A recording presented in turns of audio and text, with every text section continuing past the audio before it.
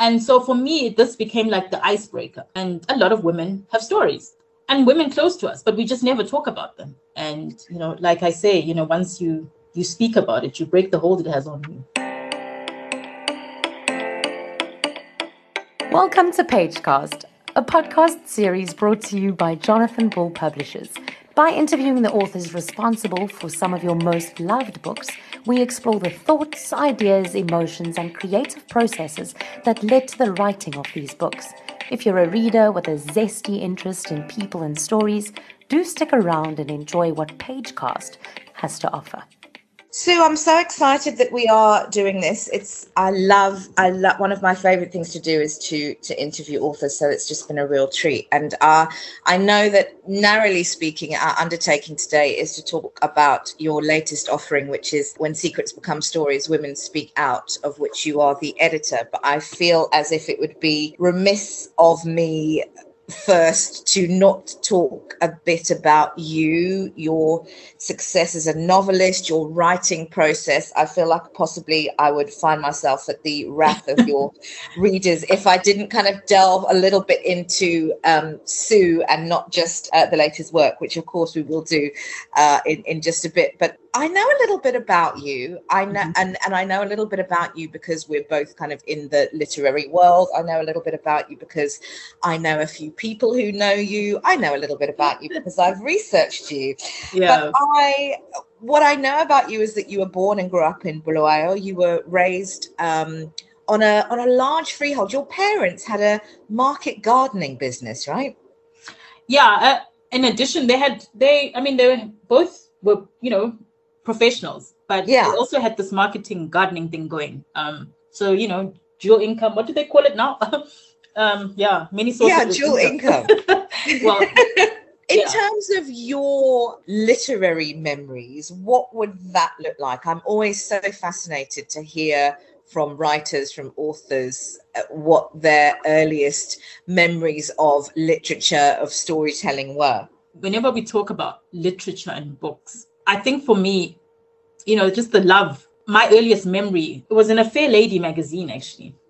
So we had this neighbor, Mrs. Williams, Joan Williams, and she always used to give me, magazines that she no longer, read. I used to cut out the pictures and write stories around them. So for me, that was, the fascination of the actual writing. As we grew, we were exposed to a lot of literature, mainstream European literature, because that's what was taught. The school I went to, we didn't do African literature. We just focused on European literature. And a lot of the books I was exposed to didn't have African characters. There were very few.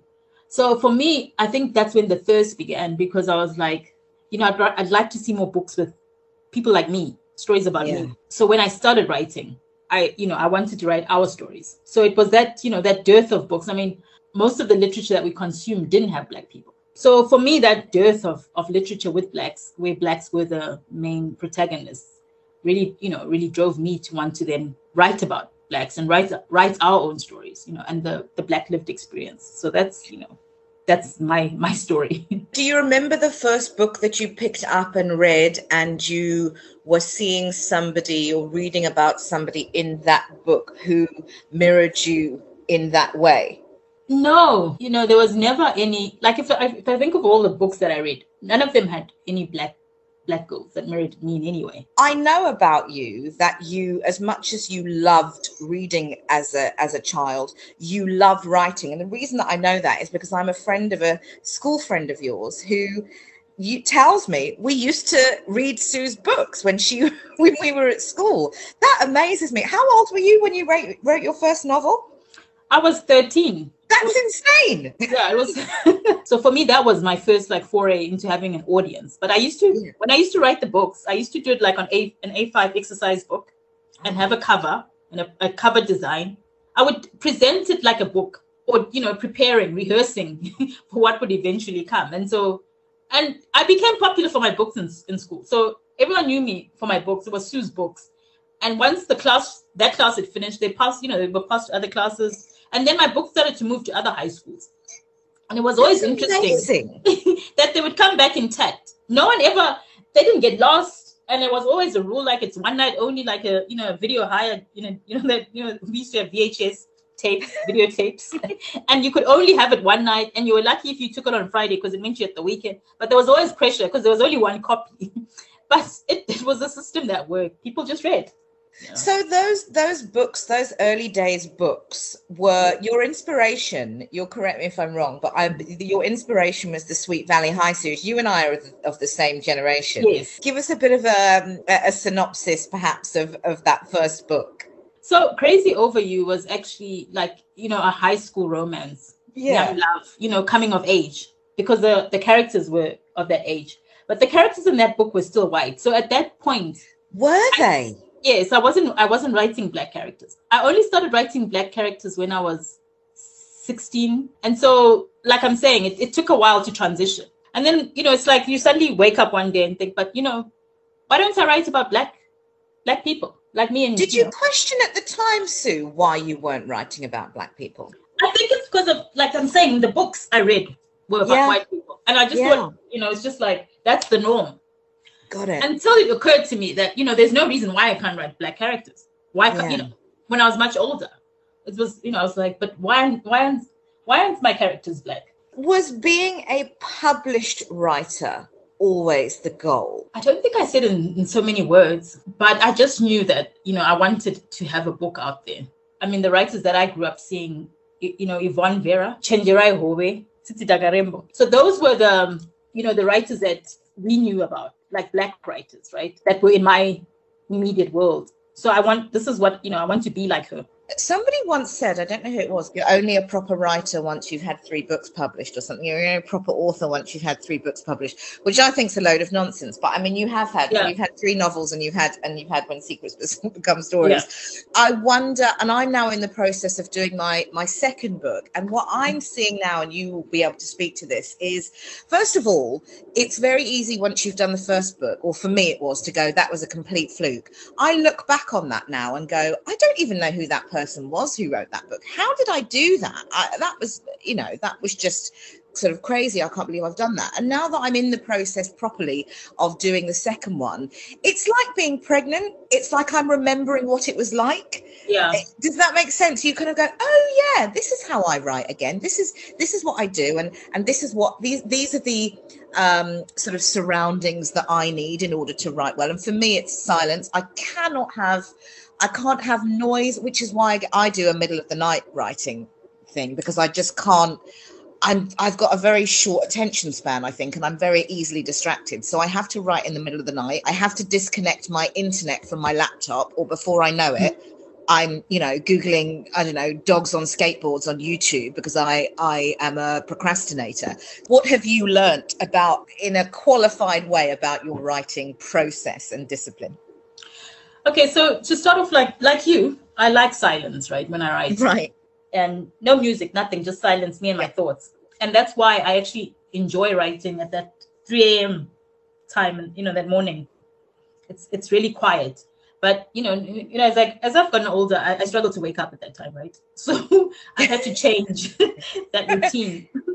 And so what I try to do, is write in the mornings, so it might not be at 3 a.m., but in the mornings, after my son has gone to school, because I also have that quiet time. So if I don't have any other competing demands, like I do a lot of freelance work, right, then I can focus, because I create that quiet environment, and then I write. I think for me, the first book for a lot of people feels like a fluke, like you've just said. Yes. And so when you write your second book, I thought the second book was the toughest to write, because you're trying to prove that, okay, it wasn't a fluke. Yeah. Yeah, exactly. You're trying to live up to expectations as well. So when you're writing, do you read a lot while you write, read other things while you write, or do you not do that at all? Like when I start to write, I do stop reading other books, right? Completely, because it's to drown out those other voices. Because I find then I have too many voices in my head. Yeah. So like now, although I'm writing, it's not really writing my novel. So I've been doing a lot of research. Like the novel I'm writing now requires a lot of research. So I've been actually focusing a lot on reading around research. So for the book, but I'm going to get in December, I'm going to start writing the book, my novel again. but I will stop reading other novels when I start that, because I find it's like noise in the background, and it disturbs, my thought process. So yeah. So to answer you, I don't like to read when I'm writing. Let's talk about when secrets become stories, when women speak out. Why this book? Why now? How did it come about?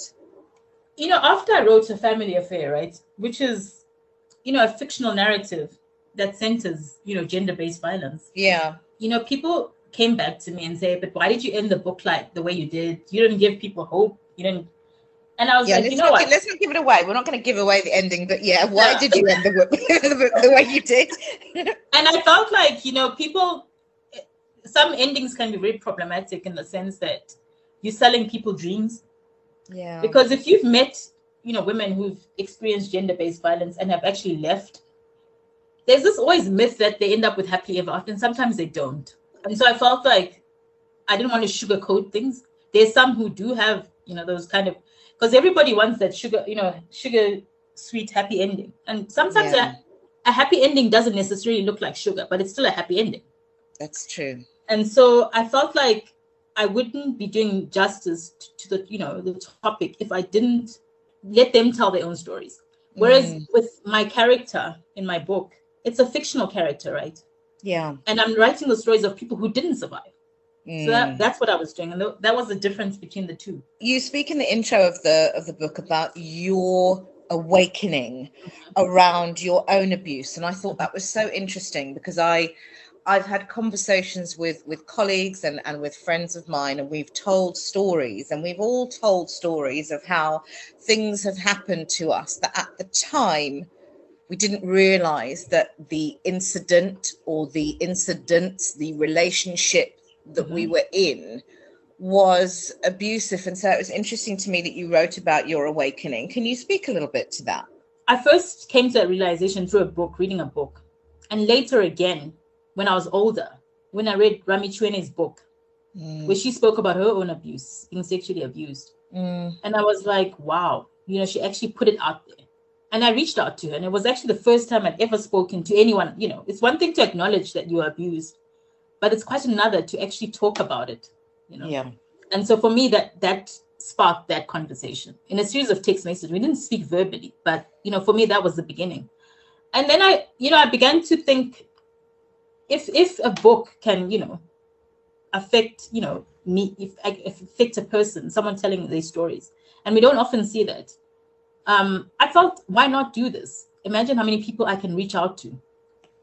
And so that's how, the idea came, like, why don't we write it in a book? Because I'd actually given a talk, previously to during the 16 days of activism against gender-based violence. And I actually spoke about my abuse in an audience for the first time to strangers.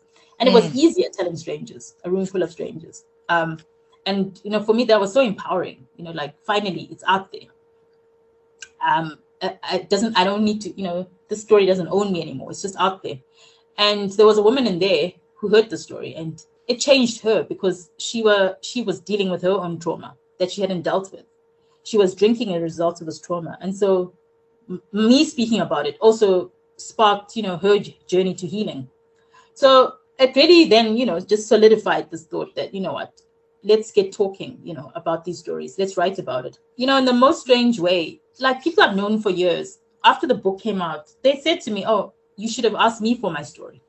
And women I've known, for years, but we've never spoken about it. And so for me, this became like the icebreaker. And a lot of women have stories, and women close to us, but we just never talk about them. And, like I say, once you speak about it, you break the hold it has on you.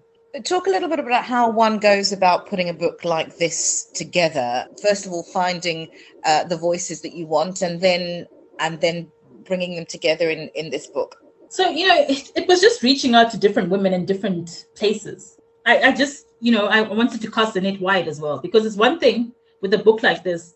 I mean, I know in a lot of anthologies, people will get, authors to contribute, but it's not every author that has a story about abuse, right? Yes. So, I couldn't limit myself just to, writers that I know or the literary circle. So I had to expand my reach. And it was, even going onto Tracy Going's page and putting out a call to women who were willing to share their stories there, and I got responses also from that group. So it was just casting the net far and wide, and other women who then contributed also knew a woman who had a story, and it became like a word of mouth thing.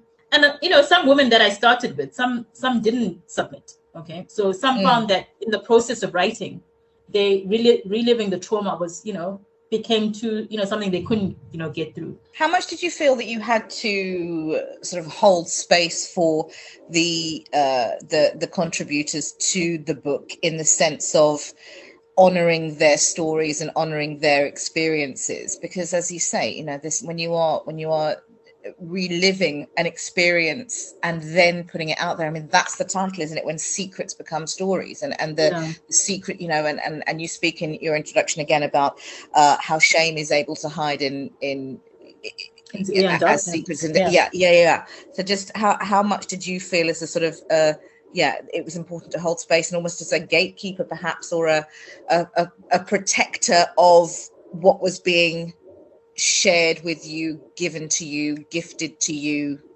No, I just felt like whatever, for me, I'm just like a conduit, for whatever's coming to, I'm just like the conduit. Sometimes, like, how they say as a parent, you don't own your child, you just a vehicle for your child to come through. The child comes through you, and so the stories just literally came through me to the rest of the world, and that's how I viewed my role in this whole process. And there were instances where some women who had a story couldn't write it, right?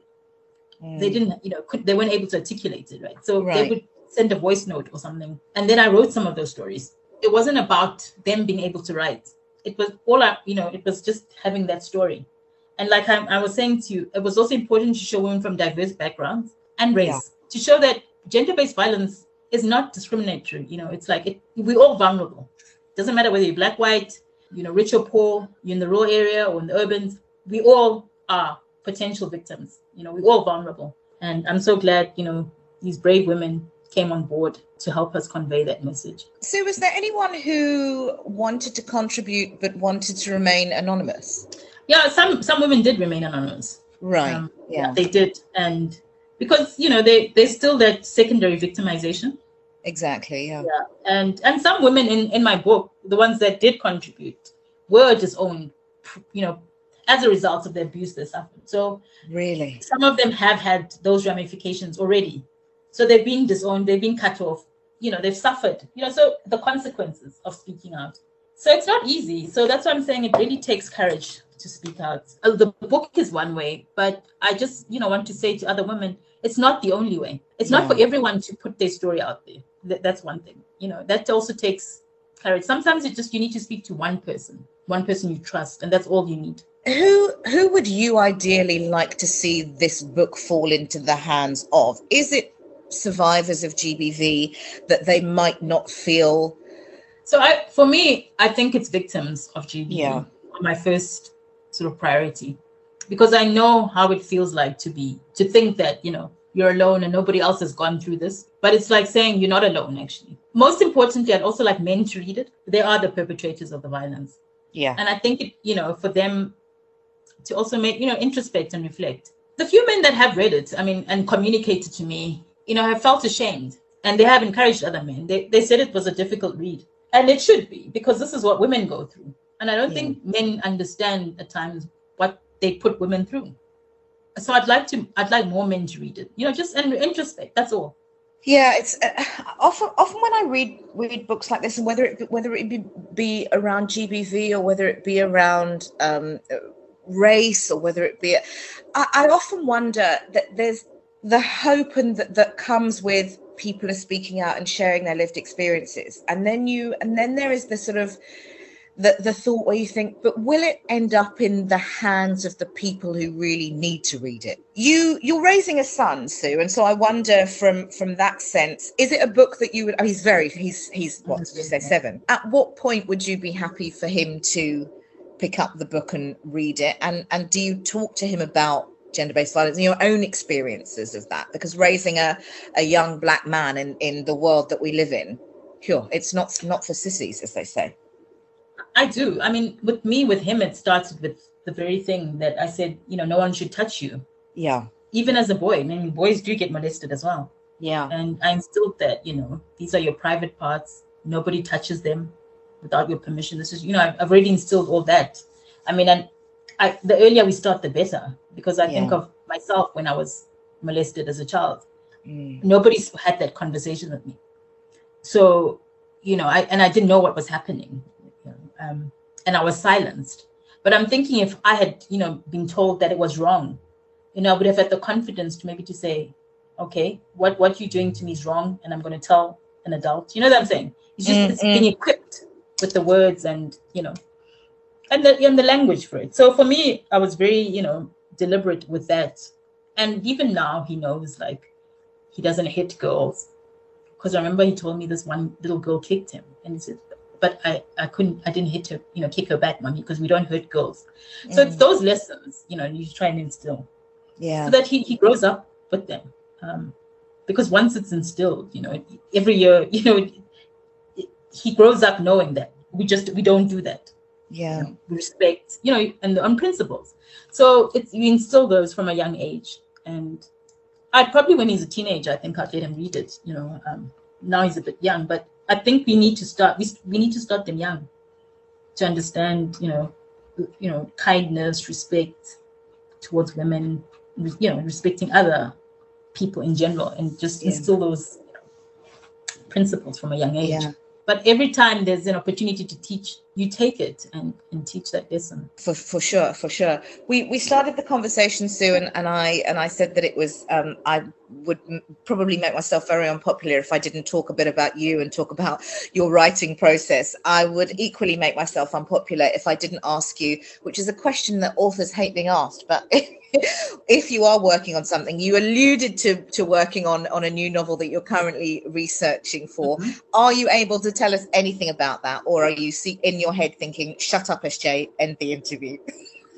Not at all. I mean, look, it's going to be different in terms of it's in the historical fiction genre. Okay. Yeah, it'll be riveting as usual. Yeah, of course. Look, I've started writing a bit of it, but yeah, I mean, the thing is with this book, it's something I wrote many, many years ago. So it's not a totally new book. I'm just rewriting a book that I wrote many years ago. Like you said before, yes, I've got 4 published books, but I have a lot of unpublished material as well. Yeah. And so I think what I want to do now is to rework a lot of that material. And this book particularly is reworking a book that I wrote many years ago. It's exciting. I think on that note, we can close off, leaving your fans, leaving your readers in the knowledge that there is another Sunyati book to come. Do not fear. Yeah. Sue, listen, it's been an absolute treat. I've loved this conversation. I've been so looking forward to sitting down with you and doing this, and I really have. I've enjoyed every moment. It's been a real treat, and I hope that everyone listening to Pagecast has too.